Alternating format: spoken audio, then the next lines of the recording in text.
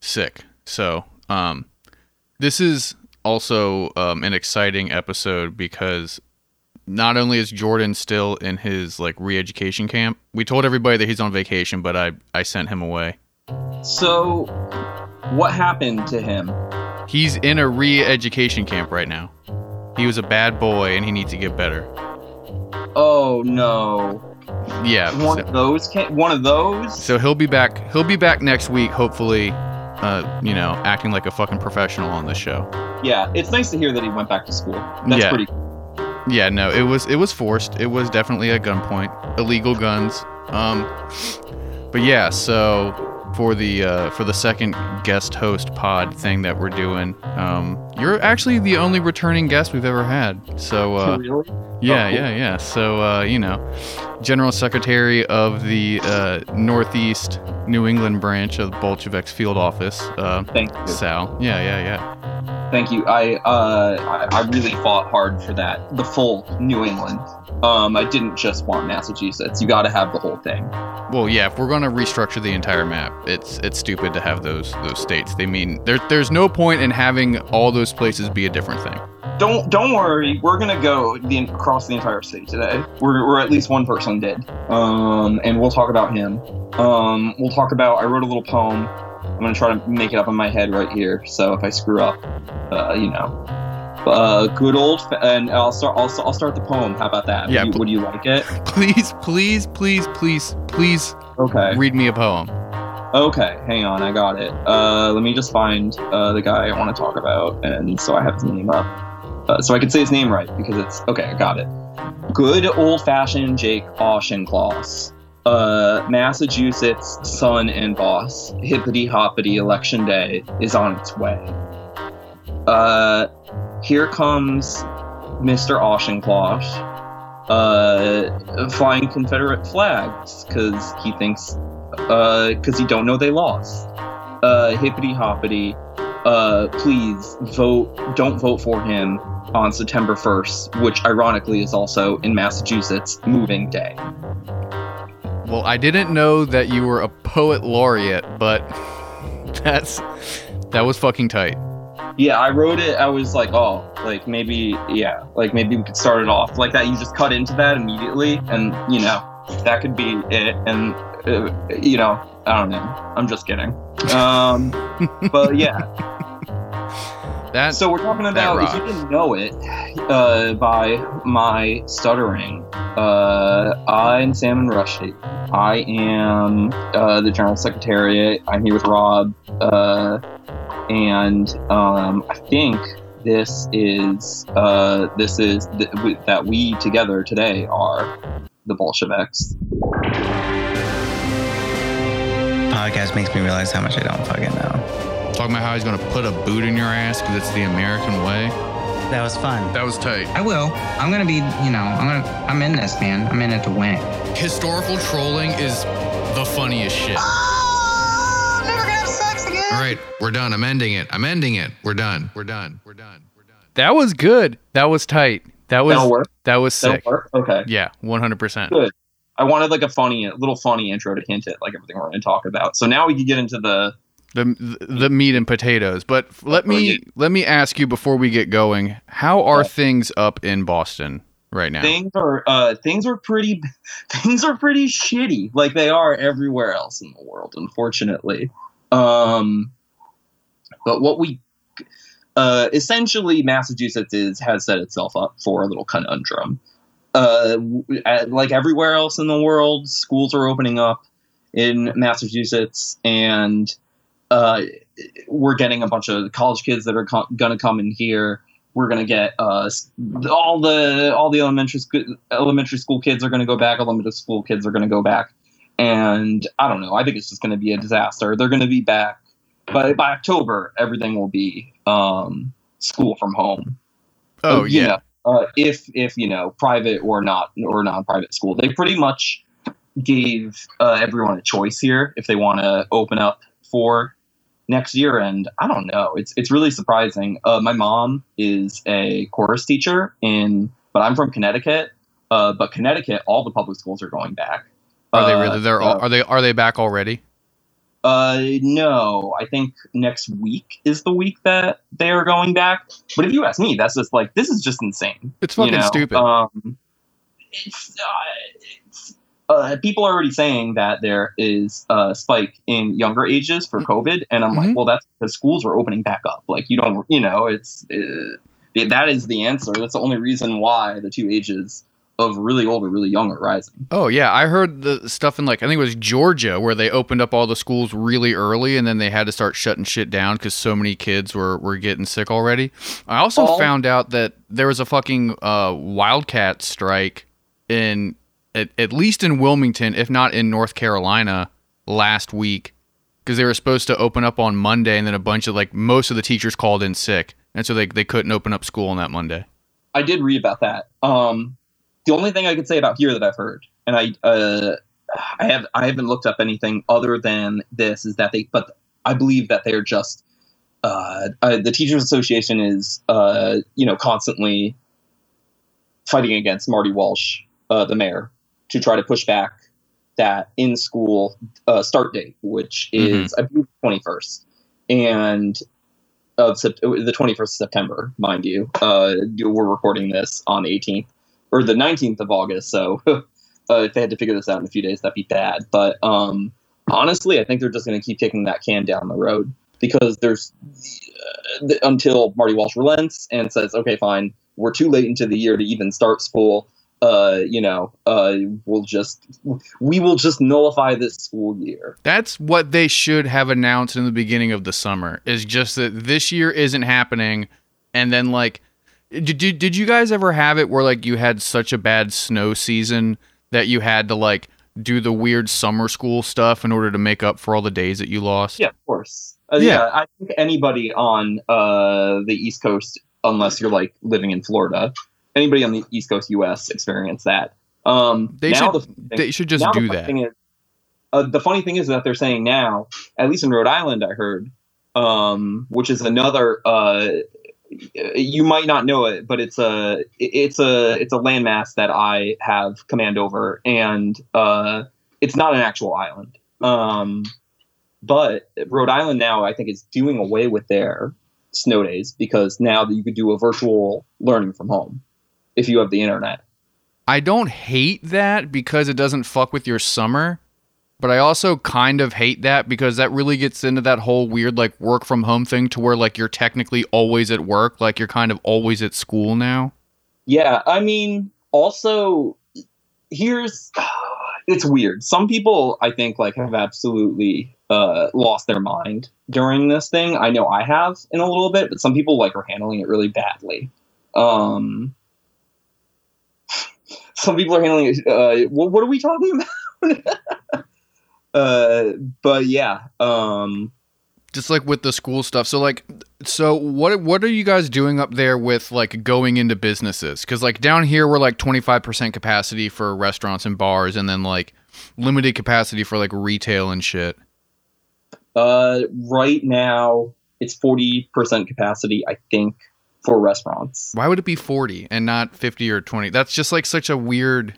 I don't know. It's like an arbitrary number they picked out. I could also be completely wrong about that. But what I do know is that we supposedly have takeaway cocktails now, but that you can get from the bar. But I so far have not seen any sort of restaurant being like, you could have takeaway cocktails. I've seen a few, don't want to mention them, but a few places that are bars that have just straight up opened up, but have the signs on the door that they are closed, and that you can't come in because of COVID. So there's that. But for the most part, it's actually pretty much destroying the restaurant industry in the city, and also the music scene in particular, because I think in Boston alone, I think we've lost, like, basically every venue that has been a sort of bar venue. And as of today, there was a little good news, a little resurgence. It seems as if they might, Great Scott, which was, like, the place, I would say your auto bar, in a way, for Baltimore listeners, is actually might be reopened at a closed down old train depot, which used to house a big Pizzeria Regina place. Oh wait, so so like the crew is moving it to a different spot? They hope so. This guy Carl Lavin, who used to run stuff at Great Scott, I don't know in exactly what capacity, but he bought the intellectual rights and he bought the liquor license. I don't know how much money. I don't know how much money that costs, but let me tell you, a liquor license in Massachusetts is that is your golden ticket. It's worth about, I've heard, anywhere from like $10,000 to $30,000. That is very cheap compared to what they are in Baltimore City, because with Baltimore City, the individual or the company doesn't have the license, but the building does, and they only have a certain amount for the city. So when you buy a building, you buy the liquor license for that address. Is that different than most places? Yeah, we're one of the only places that has that. It's like some real old school shit. Oh, so you're officially like, oh, like this liquor license is like a liquor establishment license. Yeah, like there are liquor licenses that are like 100 years old or some shit because they've just been in that building as it's changed hands over the years. Damn. Yeah, and so it creates this weird atmosphere where like you can have a bar that's like failing, that has been failing for fucking years, but then when you cash out and you sell the building might only be worth 200, but then you can get 5 or 6 for that liquor license, so you're walking away with almost $1 million after making no fucking money your entire career. I wonder if I could be wrong, but that could be the same situation in Massachusetts, but I've also heard that places like, there's this bar called The Model, and everyone was worried about it closing. And we heard rumors that actually it's not closing because it turns out that the guy that runs The Model owns the building, which like completely gets rid of that problem. Like owning the building is the problem because the landlord is the one that kicks you out. Like the landlord is the one that told Great Scott to get out of the building and take their liquor license with them because they want to renovate it into a bank or a condo or whatever. Yeah, it'll be like a fancy food court or something. Sure, they're gonna turn it into. It'll be an indoor food truck restaurant. It'll be something. Yeah. It'll be awful. Whatever it is, but so that's the only good news I have. Pretty much everywhere else, like it's really disappointing. There were 2 really good restaurants that were right in the middle of Allston. Deep Ellum and Lone Star, and they actually closed the Deep Ellum part and consolidated it with Lone Star. They said it wasn't COVID, but you can't tell me that during this time and say that wasn't a factor in it. It just really sucks to see your old memories go.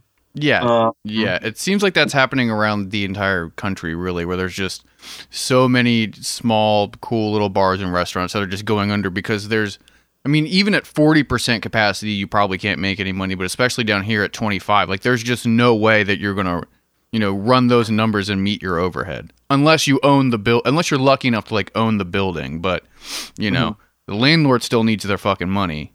They don't need it, but they still will take their money. Then if you don't give them the money, then for the most part, they never need it. Yeah, no, they don't fucking need it. But that is just that's going to be one of the long-lasting effects of COVID, aside from obviously the people dying, is just how the complete cultural landscape of every single city is going to be completely different when we're on the other side of this, just because everything was forced to shut down and now developers are just buying everything and turning them into modern chic, like fish markets and bullshit like that. Well, I have some bad news. The bad news is I could start talking about one of the horrible people that I'm going to talk about today. And it's going to be, I guess we're going to have to start with Joe Kennedy III. So I don't know anything about this chode aside from the fact that he's not Joe Kennedy the First's grandson, right? Yeah, but like, does that matter? I feel like it doesn't if you're a Kennedy, but it does if you're anyone else. I mean, I'll put it to you this way. Massachusetts is like the Irish Weimar Republic. Okay. Sort of. If you could think about it. Like it's as if it's like Germany, instead of Germany, the Irish made the Weimar Republic. Think of it that way. Mhm. So that you have like, and the Kennedys are essentially your von Habsburg princes. Yeah, I feel like that's a pretty direct correlation. And they're also like the von Habsburg princes. They're all like also just they just die in like horrible circumstances. I don't even have to begin to explain to probably listeners about Chippaquiddick. Mm-hmm. People probably already know about that. The assassination of JFK. I don't need to talk about that. But I remember being a little kid and being told that one of the Kennedys died when I was in Cape Cod when he was flying to Martha's Vineyard. That was very surreal. I believe that was brother. Let me just make sure. Wasn't that JFK Jr.? Cape Cod. It might have been JFK Jr. Yeah, because that's the one who he flew his plane into the ocean, but then Q told us that he actually isn't dead and he's gonna save America or something. Like he's tied into all the Q stuff. Okay, yeah, you're right. It is JFK. It was JFK's son. And it happened on the 20th of July, and I guess he was going to a wedding in Hyannis. Which, all right, I gotta bet. All right, Hyannis is like the Kennedy compound. To also talk about the Kennedy curse of the Kennedys dying, I believe that last year, 2019 Kennedy death. Last year, the granddaughter of Robert F. Kennedy died of an overdose at the Kennedy compound in Hyannis. Which Hyannis is this really weird place where as a little kid, I loved it. But then when I went back with my fiance a couple of years ago, it's just probably one of the most when Capitol leaves an area, it left an area. Mm-hmm. Because this used to be like a boardwalk, almost like a boardwalk place with like little trinket shops, and you got like the crystal shops, and you got like a shop called like the Funky Monkey, and they sell weird T-shirts, and all that stuff is gone. It's just like endless rows of sweatshirt shops that said like the sweatshirts that say Cape Cod on them. And, it goes on forever. And there's like one Newbury comic record store or something like that. Yeah, that makes sense for up there. And it's terrifying, so the Kennedy curse is real. So this guy running for higher office is really not listening to the curse. He really should just be staying at home and meditating like the rest of us are, in my opinion. But basically what happened is Joe Kennedy III represented the 4th congressional district in mostly southern Massachusetts. If I showed you a map of how it's all divided up, it's like incredibly corrupt. But he decided to run against Ed Markey, who he's sort of become the absolute boy of Massachusetts recently in the wake of the Bernie Sanders loss.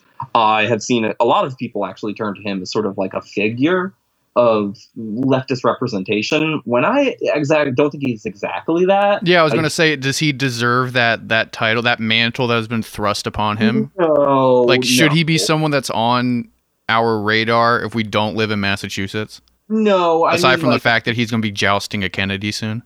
I do think I'll put it to you this way. In a very weird way, we gotta look at the players we got on the field, and yeah, there are a lot of things that I don't agree with when it comes to Ed Markey. He voted with Joe Biden for the crime bill, and these are legitimate criticisms that Kennedy is using against him. Mm-hmm. But to be totally honest, he is a member of, he's an honorary member of the squad, and he isn't, to be honest, he's not, or at least does not display himself to be a traditional politician. He seems to be more sort of a regular Massachusetts guy. Mm-hmm. There's a picture of him online. I could probably find it for you, and it's just like him in like a tracksuit and like gray sweatpants, and I'm like, oh, I have that exact same thing. And slowly I realized, I'm like, oh, he's a Massachusetts guy.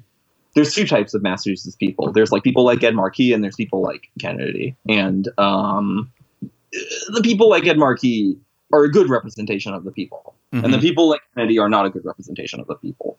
But regardless, Kennedy decided to forego his state legislation seat, and he now has created a power vacuum where in the 4th congressional district there is now maybe I think it's now down to maybe 10 candidates, but I think right at one point they had, including Democrats, Republicans, and Independents, it was like there was 13 or 12 candidates. Okay, so what did he have previously? He had a congressional seat? Let me so he had the Massachusetts 4th congressional seat. It's literally just like a massive carving of the middle lower south east section of Massachusetts. And so now what is he trying to get? Now he's trying to run for Ed Markey's Senate seat. I see. Okay. So he's ditching Congress for the Senate. The state Congress. Okay. And he couldn't have set things up for a worse person to actually run for this state Congress. Because I've got most of the information that I'm getting is from this Intercept article, which is, and goddamn scrolling. I'm on this laptop that I'm not used to, but it is it's an Intercept article. It was put out August 11th, and it actually, the polling that they reference on the 11th pretty much hasn't changed. And the title is "The Race to Replace Joe Kennedy in Congress is Heating Up."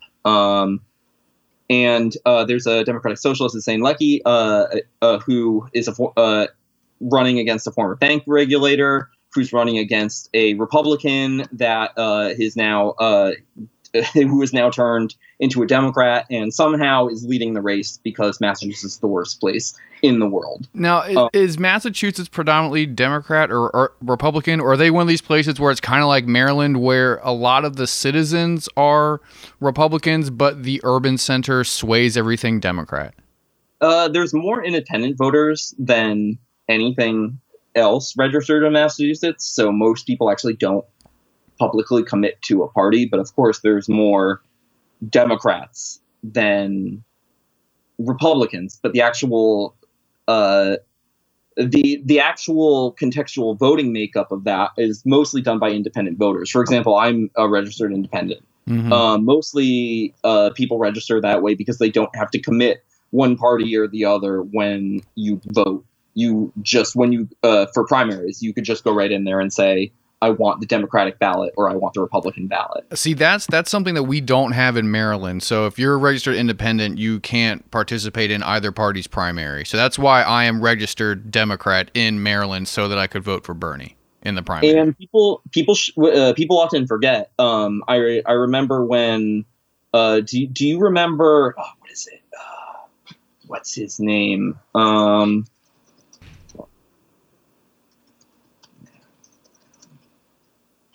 It's something Brown. Scott Brown. Yeah. Scott Brown. Do you remember Scott Brown? No. Scott Brown, basically when Barack Obama was elected and he hang on, I want to make sure pause here. I want to make sure I got this timeline right. Okay, I got you. All right. And go. Okay, so what happened is that Scott Brown ended up getting a Republican who was essentially a nobody. During the 2019, in 2019 there was sort of like an emergency primary because of the death of Ted Kennedy, and it was Martha Coakley against Scott Brown, and everyone pretty much thought that Coakley had it in the bag, and lo and behold, Scott Brown won. And if you really want to wonder how that happened, you pretty much just have to look back at what I just said about the makeup of Massachusetts being mostly independent, and that a reaction against the state Democratic government, and because Martha Coakley was definitely like a representation of that, of what that manifests. Martha Coakley was basically all right, cut. Gotcha. Martha Coakley was a manifestation of what that the Massachusetts Democratic Party wanted that to be. And for whatever reason, people did the exact same thing that they did in the 2016 election. And a lot of people who normally would have voted for a Democrat for no particular reason all voted for a Republican. That's how you get Scott Brown. Well, and have you been watching the DNC stuff? Have you been sort of... So there is a very hard shift to the right from the Democratic establishment. Obviously, the DNC has like the most Republicans we've ever had. Everyone is becoming more conservative in the DNC as a reaction to the DSA and the more progressive Democrats. So I feel like this is very in line with the general sidestepping to the right that establishment Democrats have been slowly doing since Trump came in office. This whole thing of meeting in the middle type of thing. So I feel like that sort of is indicative of national politics to an extent. And that kind of strikes me as weird because I don't think that they did that last year. They really went hard on people like Sarah. I remember like Sarah Silverman. I remember her getting booed by the Bernie people and her reaction to that. I remember they went hard on the they went hard on the Bernie nostalgia because they realized that would work. And they brought Bernie's brother out and they made him cry and it was beautiful. But they didn't. They're, from what I hear, like they're not even bothering to try to recapture some of that magic.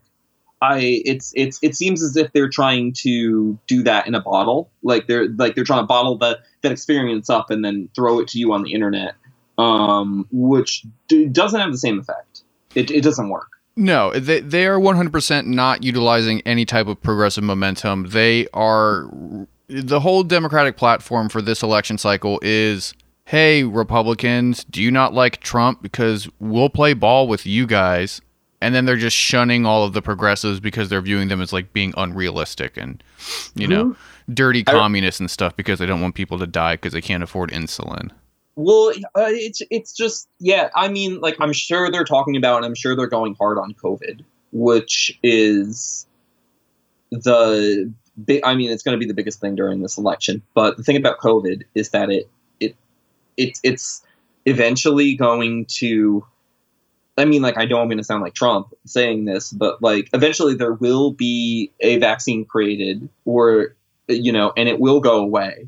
And then we're going to go back to talking about, we'll go back to talking about the issues that we talked about when Bernie Sanders was running for president. 100%. 100%. The entire platform is talking about how Trump sucks. They're not preparing themselves for that. They see, they see COVID as a political leverage and they're using it as anybody would. Oh, yeah. And that's what they should be doing. If Bernie Sanders was running, Bernie Sanders should be using COVID as a political leverage. But they have pretty much just set their sight on that, the main issue. And they're focusing in on that, laser pointed. And when it comes to like income equality, getting money out of politics, climate change, they're not actually going to address that. I remember most of us were like terrified of climate change before COVID came along. And now it's weird. It's sort of like really abstract and weird to think about. It was cool because Marianne Williamson on Twitter posted a thing where she pointed out that like the DNC's roll call and all that shit was like cute and it was cool, but literally no one talked about systemic racism or anything that mattered, and so it was all for nothing. Yeah. And it's like, all right, Orb Mother, like you got it. Like, I mean, yeah, and essentially what we're getting is like the Elizabeth Warren version of a DNC. I don't think this would be any different than Elizabeth Warren's version of a DNC. It would be more obnoxious, and it would be a different type of obnoxious if Elizabeth Warren was up there. It would be way more like girl boss heavy. Yeah. It would be more intolerant. It would be equally as annoying. But it would be louder, I think. Because I feel like with this, no one's fucking excited about Biden or Kamala. But there are like a bunch of weirdos who would be excited about Elizabeth Warren. There would be some super heavy my favorite murder podcast and live performance podcast energy. 100%. No doubt ring. There'd be a lot of like live, laugh, love my President Warren type of shit going on. But Kamala, all that stuff is online. Oh yeah, that is all encompassed online. And they are a strong bullying collective, and they need to do their thing. As far as I'm concerned, but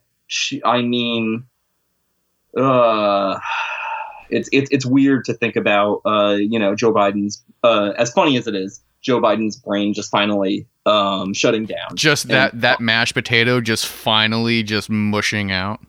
Yeah, finally just scraping the plate off into the garbage and saying, saying, Mom, what do we have in the fridge? What's next? And she takes out and she goes, you ask, could we go out and get some president? And she says, no, we have this vice president at home. Yeah, we have Joe Biden at home. It's completely fine. It's frozen Kamala from the fridge. We just got to thaw it out. Hell yeah. So we are halfway done, and that means it's time to fucking blaze up. So do you have your piece ready? Yeah. Nice. Hell yeah. So. Yeah, we didn't get to the stuff I talked about, but it's almost like it doesn't matter. We got much better content than that. Yeah, we're good. It's also nice having the smoke break with someone who smokes, because Jordan doesn't smoke. I'm hoping that they whip that into him when he's back from his vacation, his state mandated vacation, that they make him smoke weed. Weird time to make him go on a state mandated vacation during this COVID crisis. It was out of my hands. There's only so much I can do for the boy. He did it to himself. It sounded like he signed his own shipment papers. He knows what he did. To the vacation camp. He knew what he did. Wait, so where is he in reality? Yeah, he's in.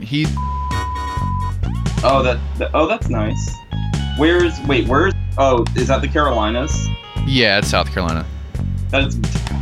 Why would you go on a vacation now? Because he's dumb. I guess so. So here's an interesting thing.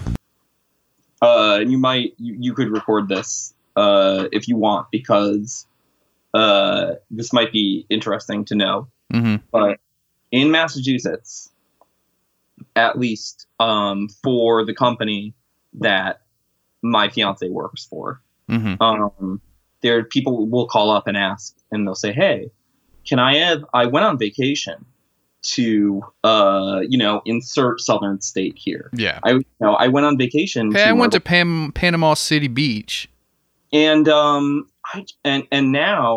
that I know that, my grandma says I can't go visit her because she's worried I have COVID. So she says I got to get a COVID test. So will my insurance cover the COVID test?" And the answer, of course, is if you chose to go on vacation and go to those places and then chose to come back here, no, the COVID test is not covered by insurance. Is that for the state of Massachusetts, or is that for any insurance provider?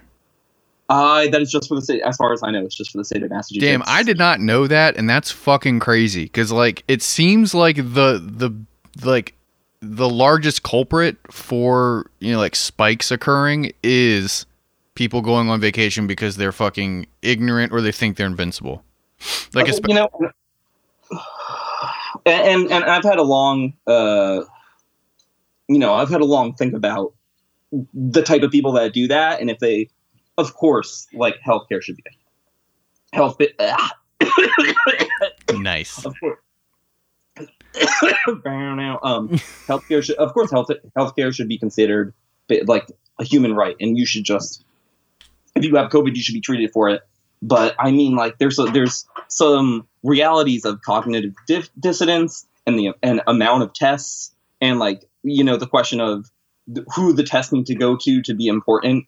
It's that these people don't take into mind that, where I'm just sort of they don't deserve the test. It's fine, I have flipped back and forth about that, because it's gotten to the point now So in the beginning of all this pandemic, I had a lot of sympathy for people who were too ignorant for their own good and who will be catching COVID because they just, didn't want to wear a mask in Walmart because they thought that that they couldn't catch it or whatever.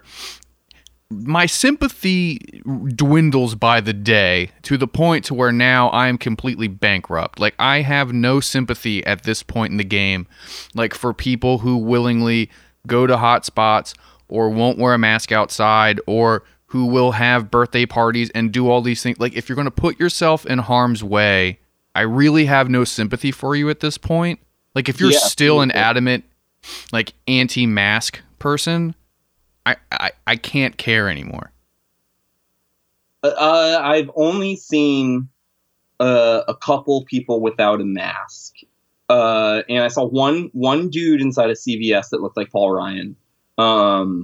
That didn't wear a mask, and I was really I wanted to say something and I didn't, and then I was inside a grocery store buying groceries, and a person basically threw their mask on the ground and said they didn't want to wear it anymore, and I yelled at that person and I got really mad. But yeah, we went to a grocery store.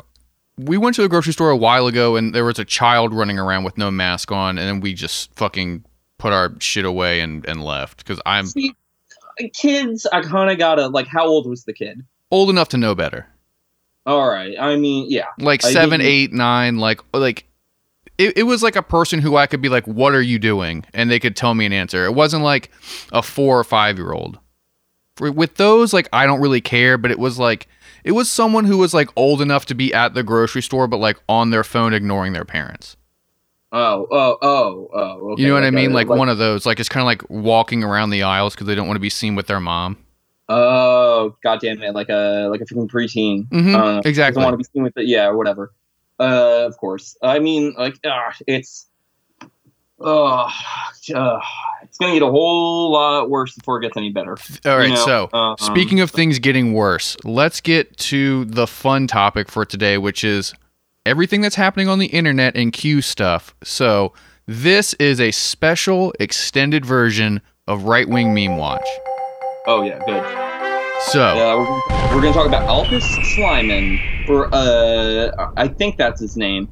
I think his real name might actually be Alpaulus, but I don't know how you'd pronounce that. Wait, Andrew, can you please pronounce this person's name? No. Thank you. So I think it's Alpalus. I'm going to send you the guy's Facebook because we're going to be taking a deep look at that today because there's some quality shit on there.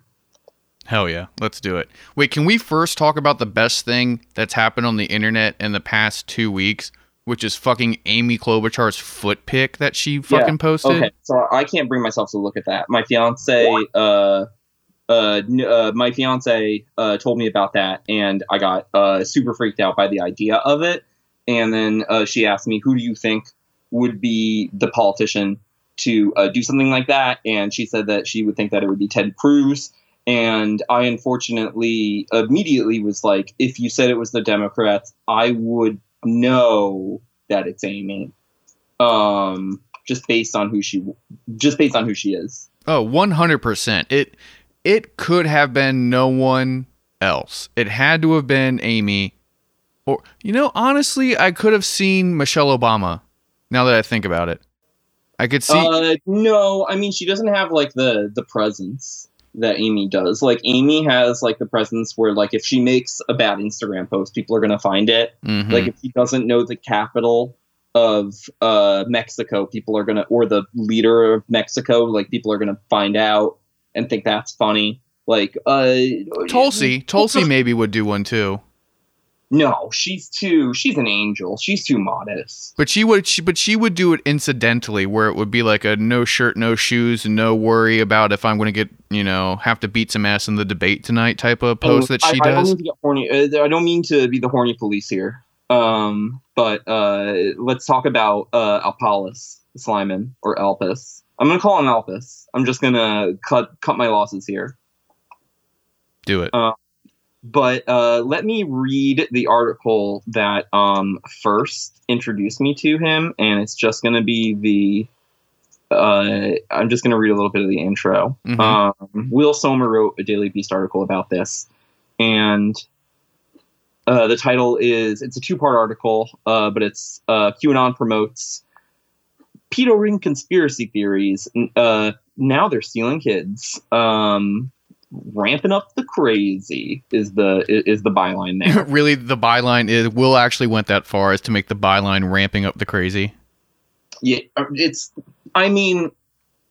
yeah. So here it starts. It says, QAnon conspiracy theorist Alpus Slyman pushed his Honda Odyssey past 110 miles an hour while his 5 children screamed in the back of the minivan, and police officers from 2 states pursued him down the highway. Donald Trump, I need a miracle or something, Slyman, a 29-year-old Boston man, said during his June 11th chase across Massachusetts and New Hampshire in remarks captured on the live stream. QAnon, help me! QAnon, help me! And that's what he said. So this is just like giving you the mindset of Slyman. But I guess I've tried to actually. So if you haven't realized what's going on already, this guy this guy in a sort of a QAnon driven frenzy just got into I believe an altercation with his wife and shoved his wife and one of his daughters out of the car, but he was still in the car with one of his children who's under 1-year-old, a 1-year-old child. And I think the oldest one out of the 4 that were in the car was maybe 13 or 15. And one of the most shocking things in this story is how many times this man was able to nut inside of his wife. All right. So we got to, let's take a step back and we're going to look at the Facebook, but I'm going to propose the idea that this guy is a father in mind only. He's a father to these. He's a father to these kids, in the idea that. He's just a classic Femo, father in mind only. Yeah, father in mind. Yeah. He's a father in mind only in the terms of maybe perhaps that the kids were already around before he started dating this woman. I actually don't know.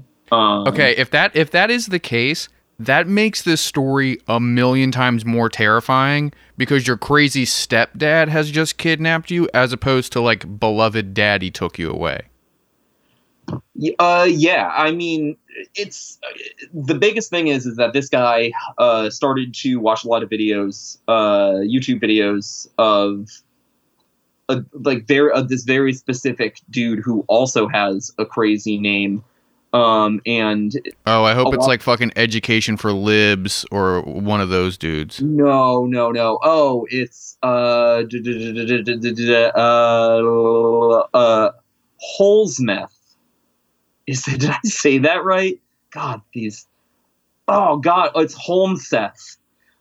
Yeah. So this guy, I think he has a normal first name. Timothy Charles Holmseth. He started this YouTube channel, and he's apparently a very professional swindler. But he insists that there exists this Pentagon pedophile task force, and he's on that. He's on that tip of QAnon. Is he one of the dudes who believes in the mole people tunnels and shit? Yes. So they talk about the mole people tunnels in this, and they talk about he's very into adrenochrome. And can we back up? If we're going to talk about John F. Kennedy Jr., didn't he have a report came out that Ghislaine Maxwell had sex with JFK Jr., right? I didn't see the report, but I heard people talking about it. How are the Q people going to explain that one? It's one of those things that they're just going to completely ignore, or they're just going to say it's fake. I guess so.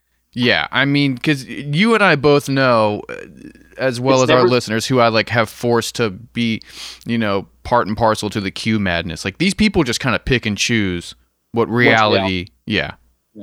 I mean, it is wonderful magical thinking if you really want to get super on that weird train. If you really want to think about how reality is only what you make of it, and what the true definition of magic is when you manifesting your will and stuff. Like, it's almost like the Mouth of Madness type of shit, where Sutter Kane talks about how more people believe in his books than the Bible, and that's how his books were, like, made to be reality. Or, like, yeah. Not to get too galaxy-brained about it, but sometimes I lie awake and think about, like, is the world changing because more people are believing in Q? Or like some people, like, remember when John Lennon was like, said he's bigger than Jesus, and I remember a lot of people saying, like, no, he absolutely knew what he was saying there. He wasn't, like, young and talking off the cuff. Like, he was doing some sort of esoteric, sort of, like, jerking off into, thinking about that and jerking off into an apple and then eating it or something like that. Oh, yeah, 100%. Spirit cooking, like they do in the basement of Comet Pizza or whatever they accuse them of doing. Which we are, I mean, which the Great Scott will... anyways, I don't want to get into that plan. But this guy watched a lot of Timothy Holsmith videos, and he essentially, the police looked at his computer and they found out that he was super into this guy. And that's basically all he was watching during this massive fiasco. Something that I find interesting with these people. I always am curious as to how long it took for them to get fully Q-pilled and fully radicalized. Like, if this was a slow burner where this dude ramped up over the course of a month, or if he just, like, went on a fucking 3-day long binge and then it just snapped all of his fucking, brain cells. So should I share my screen? Because I think oh wow, I like literally said it and they're like, yeah, you want to do it, bitch? So, wow. Okay, hang on. Could we look at his Facebook together? Maybe? Yeah, we can do that. So, hang on. It's literally bringing up the thing that allows me to... Skype will not be able to record until the contents of the screen, until it is quit. How about if you just bring it up with me? I send you the link in the chat. Yeah, that's fine. I'm going to bring it up on my phone. Go. So as to not make any more weird noises on my computer. But, okay, so... You keep on talking while I bring this guy's shit up. Okay, so basically, this guy, I couldn't find a lot more about him, but he, I think we've actually scratched pretty much everything that we could talk about this guy. There's some other funny stuff that he screamed during the, or at least was reported that he said during the live feed that he did, because he also did this car chase. There was a live feed of the car chase that he did from his Facebook during this car chase through Massachusetts and New Hampshire. Yeah, that was also... I don't understand why Q people... love broadcasting stuff on Facebook Live. In their car. Yeah, that's it. It's unsafe, first off. Second off, it's gone. I obviously can't find it. But apparently a bunch of people saw it. Oh, God. So I'm on his Facebook right now. Yeah. And so his cover photo is a Punisher skull with the American flag in the back. Like, when you said you wanted to look at Q memes, I was like, okay, like, this guy's going to have the best ones. And he does. We the people are pissed off with the flaming Q. Oh, yeah. Okay, so that is the best one. No, I think the best one might be the Liberty Bell with "Where we go one, we go all" on it. Oh, okay. But he also has this post that I gotta say is like one of the funniest posts I've ever seen. It's like a post that I would make. Is it his graveyard of Coca-Cola? What did you find? It's a video of him and his sink, and there's probably 45 cans of Coke in it. And he's just like showing how much Coke he drinks in a day. Oh, man. Yeah, this is like some real king shit. Also, his children are very young. That's very sad. Yes. This is a horrible situation. I feel terrible for the kids, and they like absolutely like should not be involved. But also, one of the funniest things that I saw on here is that he posted, oh, here it is. Real talk. Donald Trump is the real Batman. Which is just like, he posted that on June 8th, if you want to find it. And someone followed it up with, more like the real fat man. That rocks, because you know that he got so fucking angry at that reply. Hang on, I want to see. He might have liked it and laughed. No, he did not. Yeah, he definitely called or texted that person, was like, what the fuck is your problem? if he did father all these children, damn. Yeah. It's very intense looking at his Facebook. But okay. So the last thing I want to talk about internet-wise with you, because I feel like you have been on the internet around the same amount of time as I have. Okay. Remember when 4chan was still very young and all the jokes were like, 4chan's like going to destroy the world, 4chan's the asshole of the internet, and then that ended up happening? Sort of. I remember a period of when I was like a sophomore in college and just like very unmedicated and just like out of my mind and just like doing very bad at school, and also like at friendships and relationships and whatnot. That was a weird place to go and look at funny memes and funny things. And it wasn't just the 1B board that everyone refers to. There was like a paranormal board. Mm-hmm. X. That was X, right? X was paranormal. There's a board for video games. There's a board for anime. There was stuff like that. And like I have really weird, distinct memories of going to some of the boards, and keep in mind, this is when I was like 19 years old or like 18. And when I go into some of the boards and finding like a Star Wars like D&D choose your own adventure thing that like people would just write up and post. It was insane. Like, and I have very like weird distinct memories of like replying to it and like participating in the game because the person would ask for like votes of what path that people would want to go down. I can't find any evidence of this whatsoever. Oh no, like, they were a really big thing because I definitely have witnessed a bunch of those over the years, like on B especially, where like someone would just be like, "Fuck it, let's do a fucking choose your own adventure game," and then there'd just be this like 3-day long thread. Yeah, but I might know what you're getting at here. The whole like idea of everyone's like, oh, 4chan's gonna take over the world. Like everyone's secretly on 4chan, going into like, oh, Taylor Swift secretly like reads 4chan, all that stuff. No, not really. I mean, like, I think it was like a niche internet culture. I think like if you grew up like in the Jesus Center of America, you probably had no freaking idea what that was. Keep in mind, I didn't find out about what that was until high school. But I assume as time goes on and the internet expands, things become more accessible. And yeah, that's definitely how the alt-right ended up getting together and coordinating themselves. Oh yeah, I mean a lot of that stuff is directly linked to like the early postings in Poll, the 4chan political page or whatever. But like I was more so referring to just how Q is a product of 4chan, and it is really funny how like 4chan, like a direct product, like a child of 4chan is now actively derailing like global politics. So I've had a lot of talk about my one of my friends is really he used to be in college, he used to be like a really hardcore anarchist. And my path to leftism was actually like a slow trudge through British Labour socialism.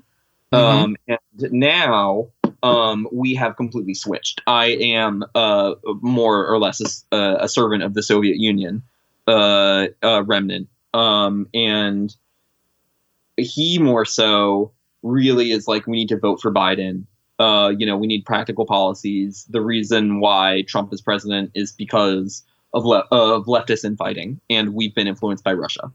And he believes that Q is Russian influence. I believe the call is coming from inside the house. Oh, the call is... if I was to write my favorite fan fiction, Baron Trump would be Q. Sure. That would be the Oliver Stone movie that I would pay to get directed. Knowing nothing about his personality, I guess, the only thing I have to go off of that is Trump did say Barron was very good at computers. Yeah. I mean, imagine if you're, 9, 10, 11 years old and you're locked in the White House and your parents are fucking crazy. Like, even if your dad isn't, like a fucking rich dude or like a famous guy. Like if your dad sucks and your mom's whatever, like you're on the computer, but then give that unlimited resources and time on your hands. You're bringing your MacBook to like the knocking on the door of the Justice Department. You're Barron Trump being like, I think I started a disinfo campaign by accident. You know, Dad, here, come here quick. I think I might have just kickstarted World War III accelerationism.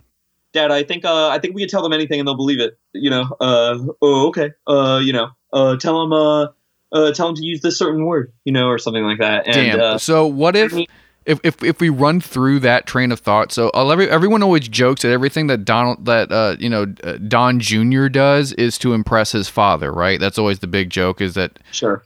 What if Q was made by Barron to impress the president? No. Imagine how funny that would be. I'm not even entertain that notion. I think that's ridiculous. But imagine how funny that would be. No, but it's definitely someone. It's I'll guarantee you this. It's someone in closer proximity to age as Barron that is like probably came up with this, that is working for the Justice Department. That's an intern. That's like, oh no, my side project that I did for George Washington University is now like 100% out of hand. And in the hands of like, you know, the Department of Homeland Security guy. And now they're, you know, now they're sending out the Q codes instead of me. Yep. Now, yeah, exactly. And who's gonna believe that guy? You know, all this stuff is signed and confidential anyway. He puts himself in a risk talking about it. I mean, that's going to be the hottest book of like 2035. When someone's like, I was secretly Q, and it's just like some middle manager from fucking Kansas City. Plus, part of me is also like, who gives a fuck about unmasking Q? The damage is done. That ship has sailed. It's over. It's the mission accomplished. They did set out what to do what they did. It's just that it's like it's sort of like now Q is like The Simpsons. And they're going to keep going until it's not funny anymore, you know, or, you know, to us, I guess. Oh yeah, no. Q will evolve. It reminds me of the Power Rangers sometimes, where they just like they're swapping bodies in and out, and they're adding new fucking Zoids and new fucking colors and all this shit. But they're called Zords, you idiot. And there's a lot of new characters. Yeah. It's going to make a really cool like The Wire style show. Depending on how things go. They should make like since you know, it's popular now, they should make like a board game, a Q board game. I'm sure that exists. I'm sure someone has created it. Oh, like Monopoly, but it's just Q. Quopoly. Yeah, Quopoly. So, on that note, Sal, I have a very serious question for you. Okay. Would you like to play a game? Yeah, is it the Saw game? Because I don't want to do that.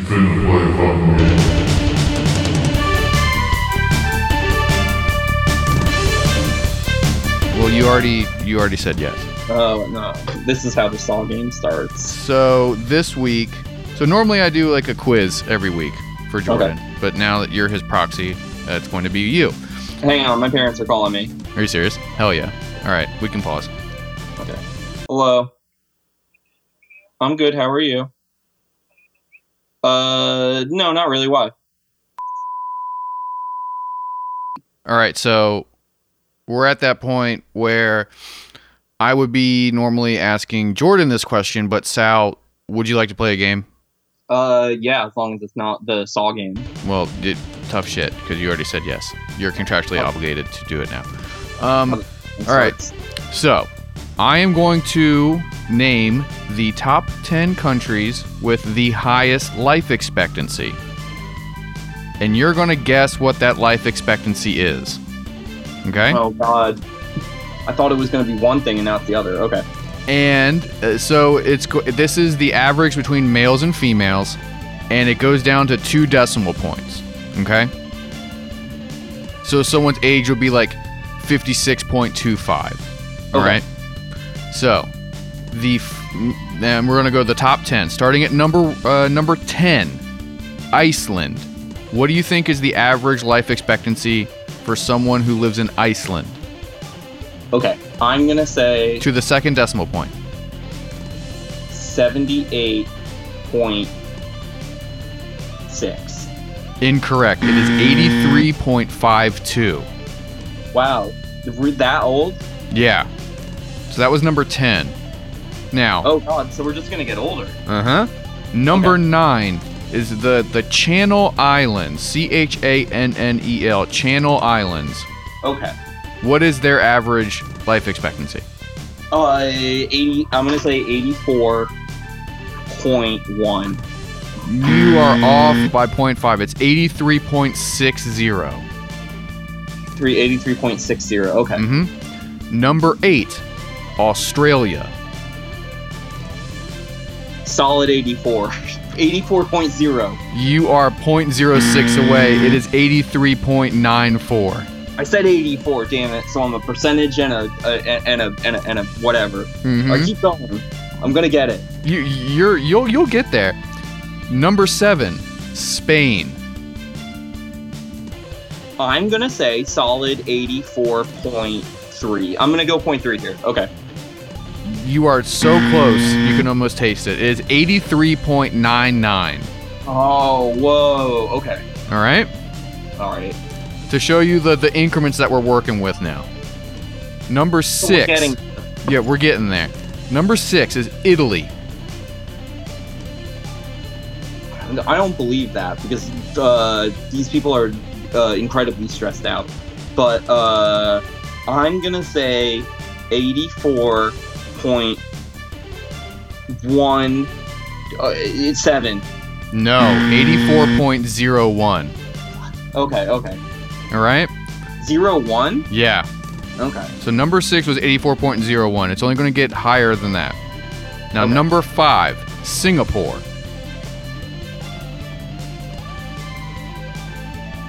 I'm gonna say 84. Point 11. You are 4 off. It's 84.07. Okay. Number 4, Switzerland.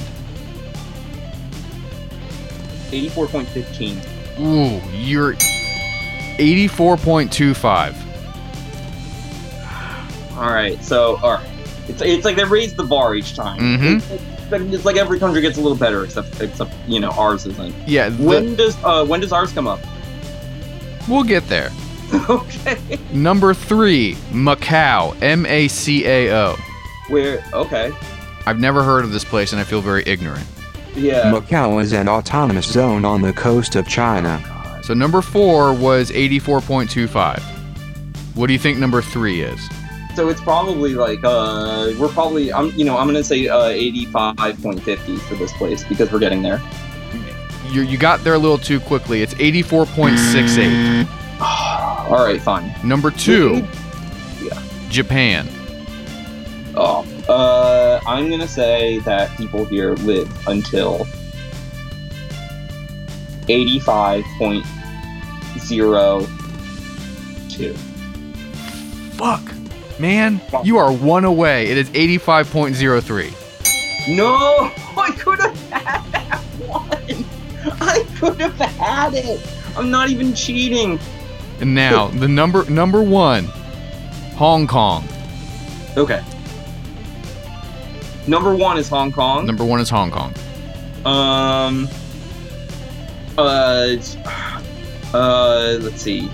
So my last one was 85.02. This was 3. So but it has to nominally be higher than that. So I'm gonna say, but not that much. It is a healthy jump. It is nothing crazy, but it is a healthy jump. It's a healthy jump. I'm gonna say, It's still 85.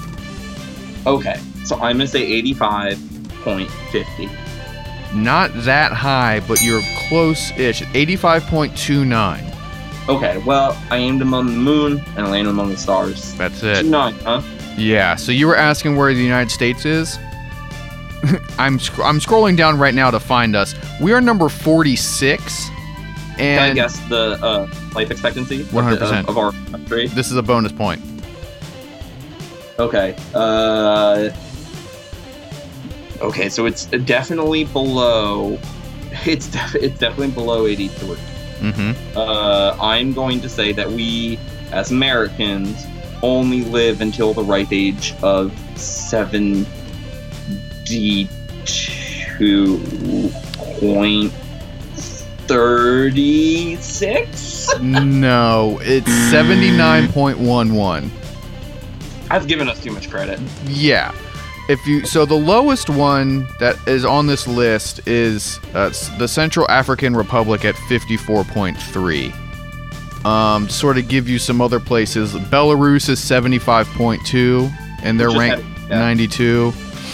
Peru is ranked 65, and their rate is 77.44. So most of the world sits above 70. Jesus Christ, put me in a Vader seat. Yeah, Yeah, so Rwanda is number 138, and their life expectancy is 70. So there's 138 countries where your life expectancy is over 70. Damn. Yeah. Which was actually surprising because I figured ours was going to be pretty fucking low. Yeah, it's a trap, man. That's how they get you in with the healthcare, and then you have to pay for it forever. They're like, oh, we got doctors and stuff. I mean, I feel like all those numbers are just completely skewed by like the Rockefellers, who are all like 300 years old. I think, I mean, like, where did those, what year were those numbers reported? So this came from worldometers.info, and it is from life expectancy in the world from 1955 to present, and was calculated in 2020. Huh. Yeah.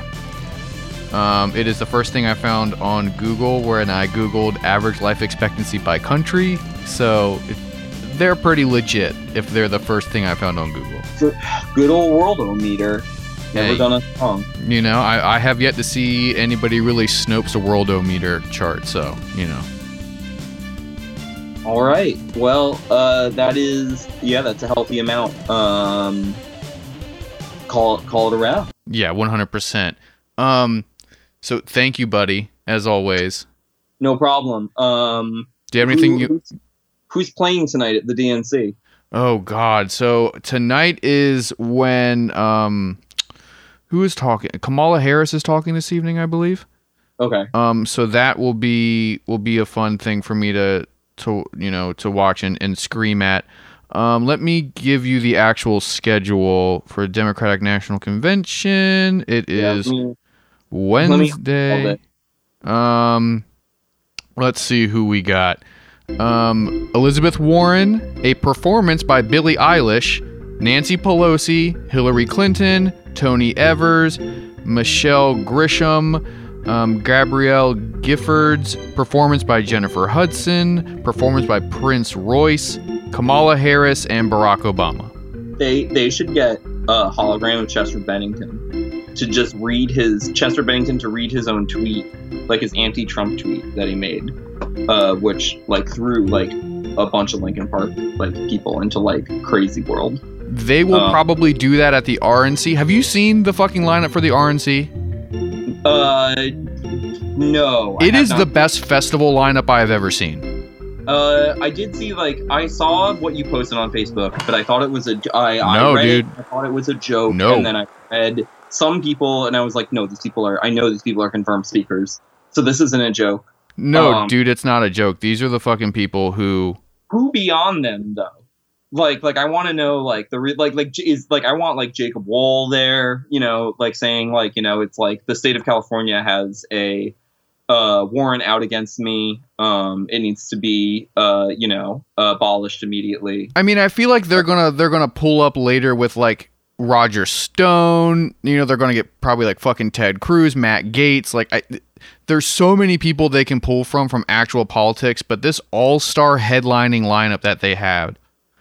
Here's the real question. Do you think the Trump speech is going to deliver? I think it's absolutely not going to deliver. Well, if we look back in time, Trump's best speech was his RNC speech.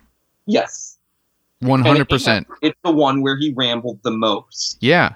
That was when he hugged the flag, correct? No. That wasn't the flag hugging incident? I don't know. I remember that I remember the flag hugging being out before. That may be true. Being out before the RNC. That may be true, but the RNC Trump speech that's his best track to date. Now, maybe they're going to go old school and give him a bunch of Adderall and dick pills and let him just fucking solo for 30 minutes again. Wild. Yeah, no, he at CPAC. So he Excuse me, yes, it was CPAC. Yeah, so he hugged and kissed the flag at CPAC. But this is the RNC. And this is a completely different ballgame, and it's also a completely different ballgame on a completely different field. So, like, Trump obviously is not going to have the crowd in front of him. My predictions is he's going to do it on the battlefield at Gettysburg. Like, he's going to do that. Oh. And he's going to be, there's not going to be any crowds. It's actually going to be like dead silent. He's going to do it in the middle of the night. He might pre-tape it. He might. But if he does pre-tape it, we'll find out, like, as an afterthought, and he'll use some reason like, I had to do it for security or something like that. I think he will mention bloodshed or blood. I think that is an image that he will evoke on the battlefield.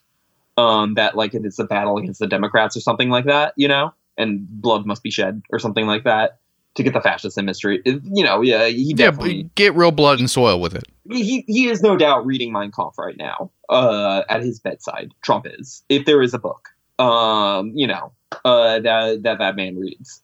But I think that's going to happen, and it's not going to blow him away. It's going to suck. Everyone's going to be like, what happened? Where's the meme magic? Many right-wing people are still going to like it, and they're going to be like, oh my God, it was one of his best speeches because he mentioned blood and soil. But it's not going to get the voters that they need to get to win, which is unfortunately to them convincing the quote-unquote normies. Mm-hmm. I wish in my heart of hearts that it would be time for Trump to do his speech. It's next Thursday night, right? And they cut to the feed, and it's pre-recorded, and it's a long shot of the ocean, and then it zooms in, and there's Trump at the helm of some boat, and in the background is that full armada of the, like, fisherman for Trump thing that he's all horny for right now. Yeah, but there's no way you could keep that shot under wraps. Like, you'd have to, like, fly him in and, like, tell people that, like, actually, like, it's for a commercial and this is a body double, but you guys should act excited anyways. Don't touch him. Don't wear the mask. Don't come close to the boat that we're filming this on. What if he did it on an aircraft carrier? Like Mission Accomplished style? He won't do that because Bush did it. Like, it would be seen as tacky. You know? Yeah. Or it could be seen like a promotion for fucking Top Gun 2. I mean, you got to think back to the RNC, his first RNC, his first prom, as I like to call it, where he came out to, like, wrestling pyro. Or not pyro, but, like, wrestling lights and, like, all the flash and noise and the smoke and stuff like that. I remember that being a big deal. Damn, what if he does, like, full Titantron, Kid Rock playing in the background? Well, great. I'm glad you brought this up because we've already, you could watch WWE tonight next. You could watch WWE next tonight and see what it's like. It'll have the same flattening effect. It really will. And that is why I think he's going to go the safe route, because rambling is not going to work in front of nobody. That's why the only chance he gets to ramble is in front of the reporters during the COVID briefings. Oh God, he's going to probably just fucking sit in the Oval Office. There's a really good chance he will not do the blood and soil route too, and just do boring Oval Office speech. But at least do in front of the helicopter. At least scream in front of the helicopter. Well, I mean, if he just does boring Oval Office speech or like boring like part of the White House speech that like doesn't dog whistle his base, that's going to make everyone mad that voted for him. They're going to be like, this guy doesn't care. Yeah, I came for a fucking show. I paid for a fucking show. I want to see him stumbling over his words and sweating and like. Yeah, like it's sort of like I didn't come here to watch, John Kasich speak here also. Exactly. Yeah, no, I want to see the derangement that I've been forced to witness for the last 3.5 years. And I want it like the funniest and most drugged out possible, so I could tell my kids, yeah, I was forced to watch that. By the Nazis, which were also police. I wonder who his opening act's going to be. John Voight. You think it's going to be John Voight directly before him? Wait, is it John Voight or John? It's John Voight. Is that the guy that? Yeah, it's John. Yeah, it is John Voight. Yeah. John Voight will be there. No, I know, but I wonder who they're going to put on directly before him to like warm the crowd up. Oh, who do you think they'll do? I have no idea if they're going to go politician or entertainer. Because if they're going to go entertainer, it's probably going to be fucking the My Pillow guy. That's not. People think that's good energy, and it's not. Have you know his whole crack saga, right? That he was like a crack addict, and then like he like completely turned his life around. He did some fucking interview where he talked about how he smoked so much crack that like the city crack dealers all got together and decided to stop selling him crack because they all liked him too much and knew that he had a future ahead of him. Yeah. I know people who have been doing drugs for most of my life, and I don't know anyone that's so good at doing drugs that the drug dealers are like, dude, look, we all got to look out for fucking Barry. Like yeah, we need to listen. We sell crack, like crack. But we also have a heart and humanity and humility. It's like that's it. There's some that's some like otherworldly shit. That means that like that guy's personality must have been something else. Yeah, that's a weird cognitive dissonance there. But we got to wrap this up. Yeah, go watch the cartoons, baby. Oh, you have no idea how excited I am. All right. Thank you so much, buddy. Do you have anything you want to plug or anywhere people can find you? I play in bass for the band New Aura. Check out my music. Maybe we could play some on the outro. I'll see what I can get. Yeah, send me something. Yeah. Okay, cool. Whatever. All right. See you later, bud. All right, bye, buddy. Bye. Tight. Okay. Well, Sal's gone. That was good. That was fun. So Jordan will be back the next time you hear from us. He'll be back from his re-education camp trip. You can find the show, like always, on all the socials, and from there you can find the individual accounts for Andrew, Jordan, and myself, and then I'll post links to this week's two guests, Hollis and Sal. I hope everybody liked it. But yeah, please like and subscribe and tell your friends. We're not doing any advertising right now, so this is really the only way that we can get the show out there for people. We also have a Patreon for $5 a month. You get an extra episode every week and access to the Discord. Thank you for listening if you did listen this far, and we're going to play some of Sal's band's music. So, bye.